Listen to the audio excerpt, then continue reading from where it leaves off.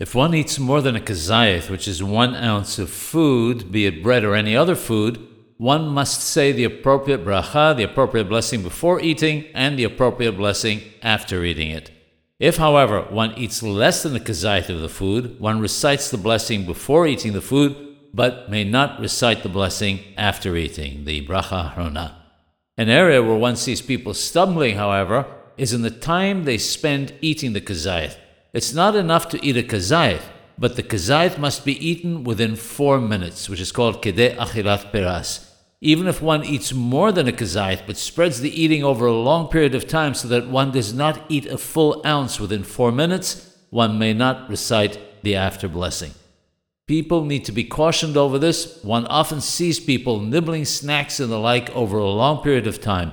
How much they have eaten is not relevant if they did not eat an ounce in 4 minutes.